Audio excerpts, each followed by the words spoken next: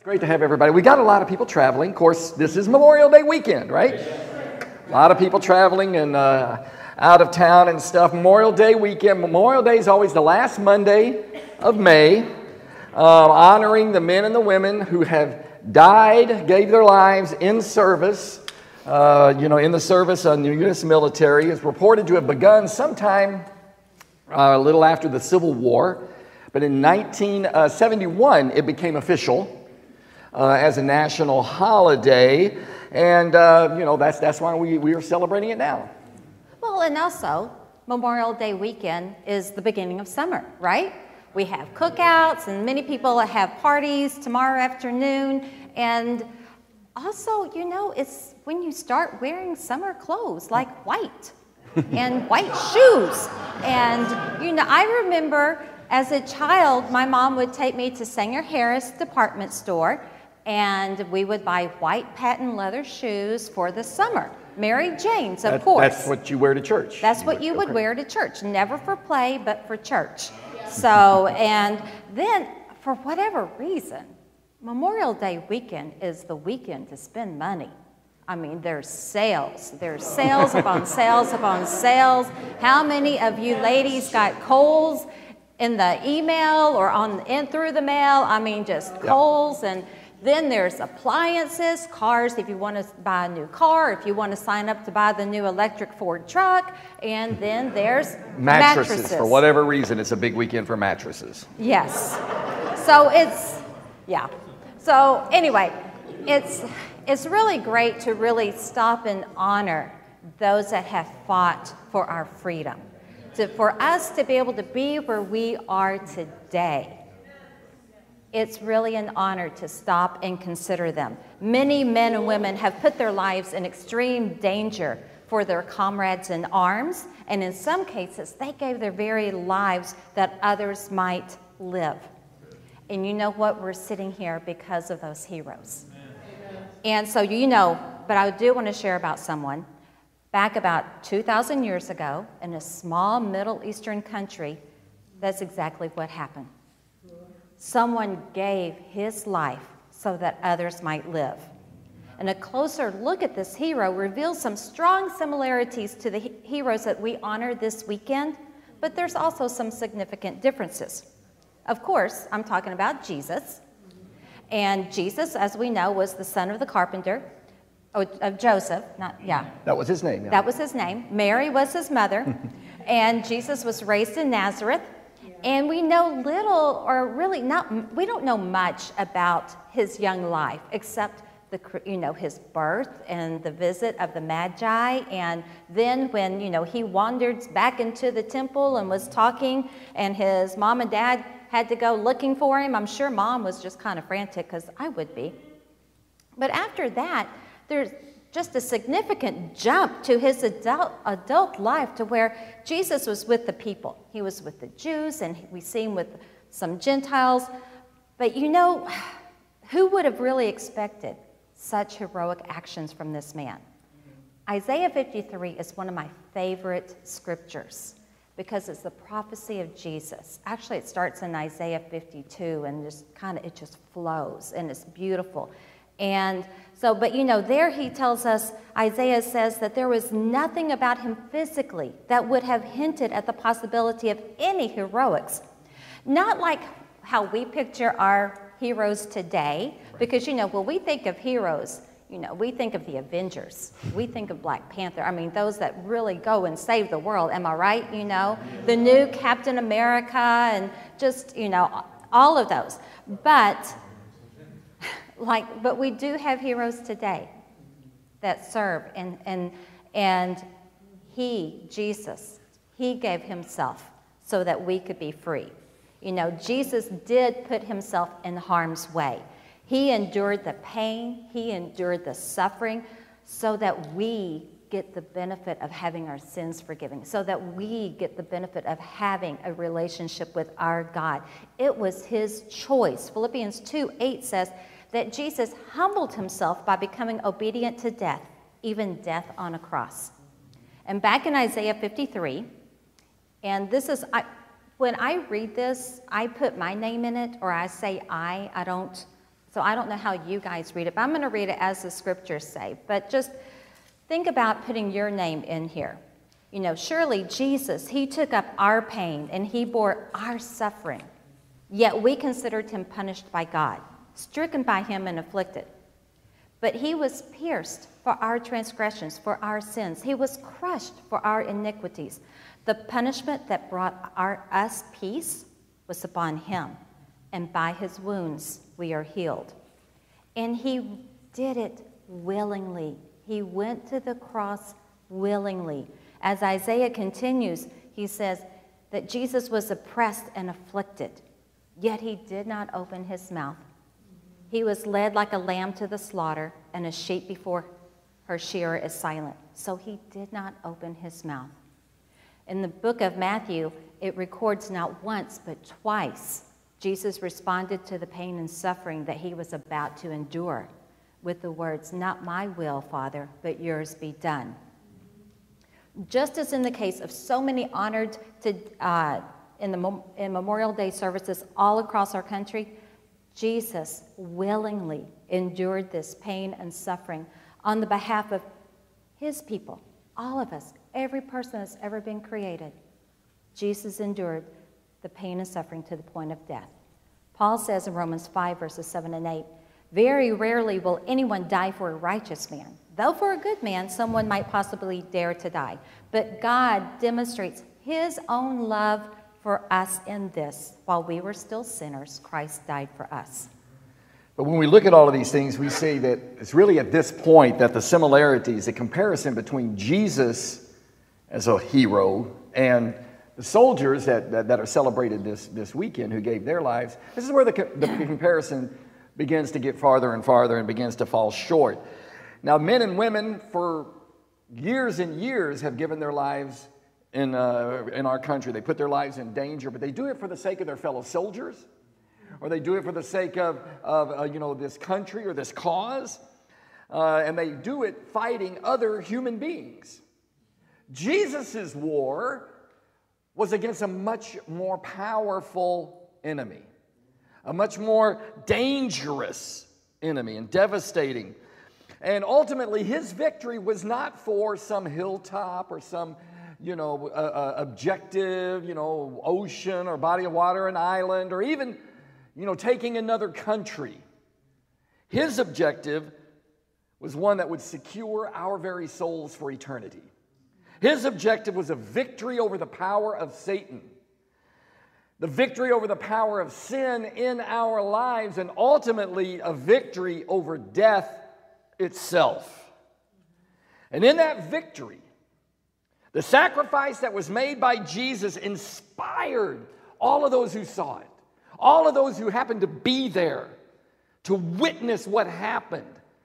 As a matter of fact, in one of his letters, the Apostle Peter, who was one of Jesus's, lieutenants, if you will, in 1 Peter chapter 3, verse 15, he wrote, "But in your hearts, set apart Christ as Lord. Always be prepared to give an answer to anyone who asks you for the reasons, the hope that you have." He said, "But do this with gentleness and respect." Now later, Jesus cautions, and he gives an encouragement to us all when he said, "Be self-controlled and alert, because you know what? The enemy, the devil, your enemy, prowls around like a roaring lion looking for someone to devour. Resist him," Peter said, "standing firm in the faith, because you know that your brothers throughout the world are undergoing the same kind of sufferings." Now, why was it important? Why was he saying these things? Because Jesus had impressed upon him the seriousness of the battle and of the war that they were fighting. Jesus' sacrifice had inspired them. The real war, not the war with Rome, not the war, to get freed from Roman oppression and all of that stuff. The real war. Matter of fact, in 1 Peter chapter 2, verse 11, he said, "Dear friends, I urge you as foreigners and exiles, abstain from the sinful desires which wage war against your soul." He's using these words, waging war, the enemy. He's prowling. He's looking for you. This imagery that Peter draws helps us to understand. And Jesus' sacrifice inspired radical commitment from Peter and from all of those who saw it and all of those who heard about it. The clearest, most dramatic example is the fact that all of his lieutenants, we call them apostles, right? His closest guys, all of them except one gave their life like Jesus did for that battle. They willingly were executed, sometimes in very gruesome manners. And then later, as the persecution grew, thousands upon thousands chose death, and even the death of their families, instead of denying the truth about Jesus being the Lord. That's incredible commitment. That's incredible loyalty to our Lord. No matter what you think, guys, Jesus is real. Okay? The sacrifice is real. Our salvation is real. This is not just some church club. This is not just some social gathering with some spiritual stuff thrown in on the side.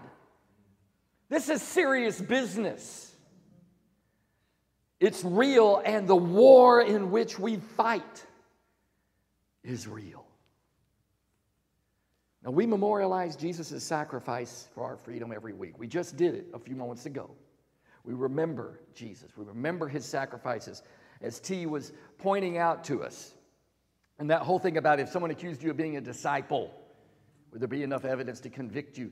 I ask, if someone accused you of being a soldier in the Lord's army, would there be enough evidence? Do we even look like soldiers? We remember him, we thank him, but do we honor him by doing what he asked us to do?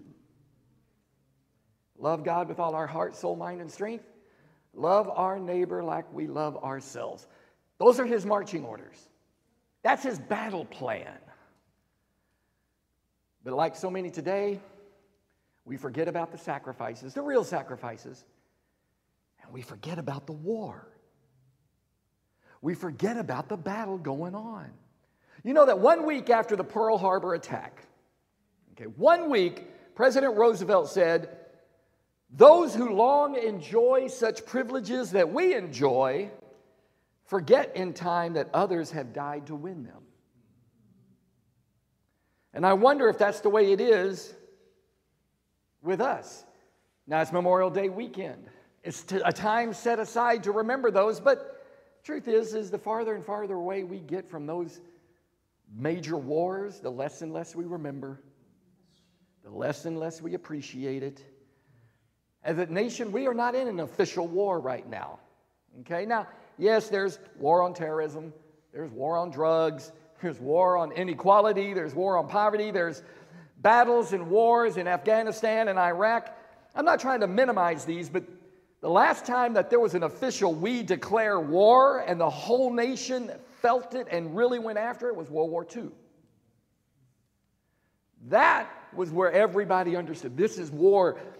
It was just shy of 300,000 American lives lost in that conflict. We understood it then. But we in Disciples, we are in an all-out war. And we are in an all-out war with Satan, and you better believe it. He knows it. He understands it. But we too often forget about it. You know, and God tells us in 2 Corinthians 10, verses 3 through 6. Sorry, I got by that. For though we live in the world, we do not wage war as the world does. Again, he's saying we are in a war. We are in a spiritual battle. And the weapons that we fight with are not weapons of this world. We are supposed to be fighting. We are supposed to be fighting Satan every day because Satan wants to take each and every one of us down. Satan wants to hurt us, destroy our faith, but also destroy the faith of those who are not yet saved.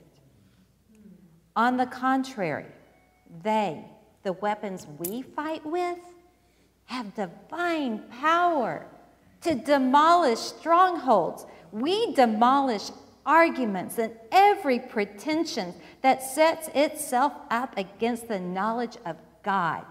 We have the ability to do that. But do we dare challenge the arguments and the pretensions that are out there in the world that oppose our God, that oppose the sacrifice of our Lord Jesus? Or do we let them lay and just be quiet because, well, we don't want to offend anyone? Remember that Paul said we can do this. We can oppose. We can speak. We can voice God's word with gentleness and respect. And I think about that scripture of how to speak the truth in love, or even from Ephesians 4:29, how to speak so that others can listen. We can do that because we have that power. We have the Holy Spirit that helps to give us the words to demolish those arguments. And we have to take captive every thought to make it obedient to Christ. And that's a big one. Because do you realize how many thoughts go through your mind? Are you like me? And it's just like, choo, choo, choo, choo, choo, choo, choo, choo. And can you think back this week when you had victories, that you caught those thoughts and you made them obedient to Christ? But can you also think of thoughts that, I'll let Satan get that one? I want you to this week think about, be aware of your thoughts so that you can demolish them. Because you have the power. We have the power. And many of us, we don't, like Tracy said, we don't feel like we're in a war. We sometimes don't feel like we're in a spiritual battle because we don't see the battle. We don't feel the heat. We don't feel the fear of our enemy. There are people that join our military service, every branch. I should have looked up how many people are serving in our military at this time, but there's thousands upon thousands serving. And they're over there, they're fighting in different parts of the world to protect, and they chose to go there. They chose that life. And their families are concerned about them. They protect one another. They're protecting others. That is true. And we don't feel those effects of that because we don't think about that battle. We don't think about that war of where they may be. But we are on a battlefield now, and we're fighting against Satan and all of his little demons that want to hurt us and hurt anyone. We are in the battle, and we must be prepared. Now, I just want us to consider for a moment some of the infamous attacks in recent history. Pearl Harbor, that was bad. All of these are bad. So, but Pearl Harbor, just how that took so many people by surprise. The World Trade Center in the Pentagon. How many of you remember where you were on 9/11 that morning? And we all were comfortable. We thought everything was fine. I was ironing clothes to go to work, and wow, just seeing those towers start to fall. Or, the Boston bombings that happened at the Boston Marathon. All those people were out there at the finish line, waiting and, ready to go, woohoo! And then there's these bombs that go off. And the countless school shootings throughout our country. And I think about the Oklahoma bombing as well. And, nobody expected any of these. We were not at war with Japan, and we weren't expecting that attack. But after we declared war on Japan, they didn't even get close to Pearl Harbor. And nobody expected the 9/11 attacks. But since the whole world had put up security measures to keep something like that from happening again, we got prepared. But schools used to be centers for our communities. Colleges used to be places for our communities. But now schools are locked down from the beginning of the day to the end. Why? Because we recognize the threat. We are at war. We make no mistake about that. But we've got to be diligent, even for us to be diligent in our souls, because we're at war with Satan. And we've got to take our enemy seriously, because you know what? He takes us seriously, because he wants, like I said, to hurt us. And when we think we can handle him or his temptations, we've already halfway lost the battle. When we flirt with sin, when we flirt with purity or morality or drunkenness, hatred, materialism, we open up ourselves for a fall. And when we don't take these sins and all sins seriously, we set ourselves up for defeat. And I know for me, I have to be well aware of that, because you know where Jesus says you cannot serve both two masters? That other master is me. It's me. And I've got to be prepared about the attacks that Satan will make on me, because I'm selfish. I'm not nice. I like to have my way all the time. So I have to be aware of those attacks, because you know what? In my nature, I don't want to sacrifice. In my nature, I don't want to give anything up. But yet, Jesus is my Lord, and so I will. And in all warfare, it's only won by sacrifice. It's only won by sacrifice. You're not going to win a war by not sacrificing. Now, I know many in our congregation, you're very sacrificial in your giving. And I say amen. That's awesome. But if we're really honest with ourselves, we've worked it out. My contribution and my annual special missions contribution is in my budget. I've used to it. I've adjusted to it. It happens, but I don't feel it. I don't really even feel it anymore. My whole lifestyle has adjusted to that. At least I don't feel it like, World War II, when the whole nation had to go on rationing everything and stuff like that, because there was a serious war going on. And so we understand, well, I sacrifice, but I go, yeah, I could use that 10% of my income for something else, but I'm not suffering by not having it. Now, I'm not saying that because I'm trying to get you to up your contribution, okay? I'm saying that to help us to think, am I living like I'm in a war? Do I really have that mindset? Certainly, we understand that there's hard times. Josh and Michelle are in Milwaukee today. You know, they've been every weekend out trying to recruit people to go with them to Springfield, to be with that church and to help with that church. They're having a hard time finding people. The number one reason I hear people don't want to go to Springfield is, who wants to live in Springfield? I don't want to live in Springfield. Now, guys, there are all kinds of reasons, good reasons that someone shouldn't or couldn't go on a mission team, but I don't want to live there. It should not be one of them. If I'm really in a war, the soldier doesn't get to pick his battlefield. Okay? And as we think about going on, churches across the Midwest are scrambling, trying to find people to go into the ministry. And they can't find them. And again, there are many reasons why someone shouldn't go into the ministry. But when I hear things like, yeah, but I just want to pursue my career, I can make more money over here, that should not be one of the reasons. Not for someone who says, I'm in a war. We're in a war. For most of us, living the Christian life is easy. I mean, if we really think about it, it's easy. We don't experience any serious persecution or hardship. We don't experience real sacrifice. Okay, our schedules are a little bit fuller than if it wasn't, right? Not much, though. And we do our best, the elders, we do our best to keep things at a minimum. It's nowhere near where it was 30 years ago, those of you who were around then, right? Those of you who weren't, okay, if you were a Bible talk and or house church leader, that meant you went to church on Sunday morning, you had a meeting on Sunday night, you had a Bible talk every week. Of course, everybody had that. You had a house church every week. If you were single or campus, you had a campus devo. You had no less than 3 different discipleship partners, plus whoever was discipling you, all going on. Plus you were, carrying 2, 3, 4 Bible studies. That happened. That was the norm. And I'm not saying we need to go back to that. But one thing that Phyllis and I, when we were talking about this, we said, you know what it did, though? It made me feel like we were in a battle. It made me feel like this was important.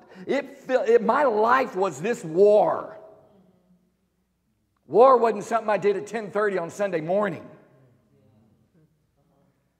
It really put it out there for us. Nowadays, though, let's just think about it, guys. Many of us miss services, D groups, house churches, getting together to strengthen one another, to formulate battle plans, if you will, to build one another up for almost anything. I had someone recently say, hey, man, I'm busy. I got things to do. Going, dude, are we in a war? Or have we forgotten that our Memorial Day hero died for this cause? He died so that we could live. Like Peter said, and that was 1 Peter 5, 8, and 9, be alert and of sober mind. Why? Because your enemy, the devil, is looking to devour you. He said, wake up. Be alert. See, some of us, we've been lulled into a false sense of security and safety. Oh, yeah, everything's nice. Everything's okay. And we forget there's a devil out there. He's prowling around and he's looking. And he wants you and he wants your kids and he wants your grandkids. He's selfish that way. Yeah. And he says when he will devour. You know what happens when you get devoured? You become a part of whoever devours you. Some of us are so much, we're just so much a part of Satan, we don't even feel it or realize it anymore.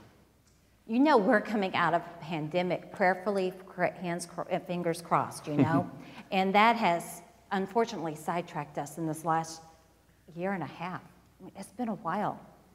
And we've been distracted by social issues, understandably so, and these social issues affect our lives. But yet we've also have just seen the spiritual issues neglected that have really caused many souls to be lost. And we've got to get back to being aware of that spiritual war that we are in. We've got to get back to sharing the good news of Jesus. We've got to get back to sharing about what God has done in our lives. We've got to get back to saying, this is how God healed me. This is how God saved me. Get back to sharing our testimonies. We've got to get back to sharing about the mighty warrior Jesus, who paid the last full measure of devotion so that we are free. We are free to have a wonderful relationship with God in whose image we are created. We get back to having that. We are free to live as God wants us to live. We've got to share our faith and invite people into our worship, invite people into our homes for our house churches, or going out to dinner with brothers and sisters from our house churches. We've got to invite people to study the Bible. You know, God has told us that we already have weapons that have the divine power to demolish strongholds.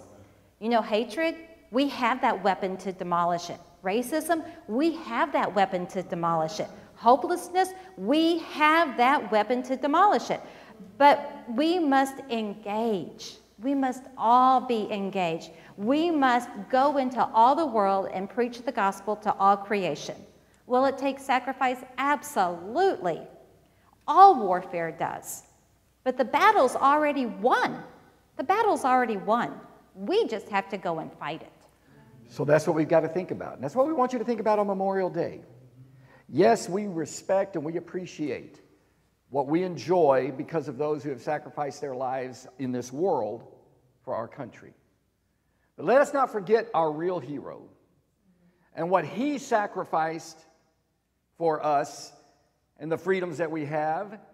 But understand that he did that and he said, guys, you got to join the fight with me now. We got to start taking sin seriously in our lives.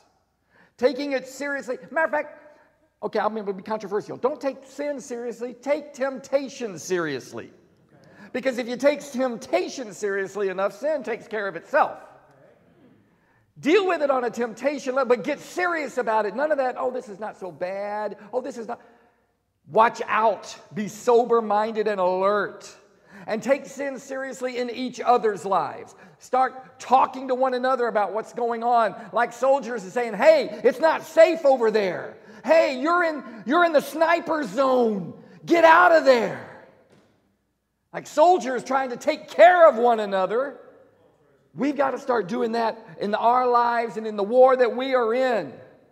We got to get honest with each other. And evangelism, like Miss Phyllis said, that E word, right? Sharing what our mighty warrior has done. Reaching out. And as we wake up from this fog of COVID caution, we got to wake up to the false security that Satan isn't real, that he's not attacking me. It's not that hard. That's a lie.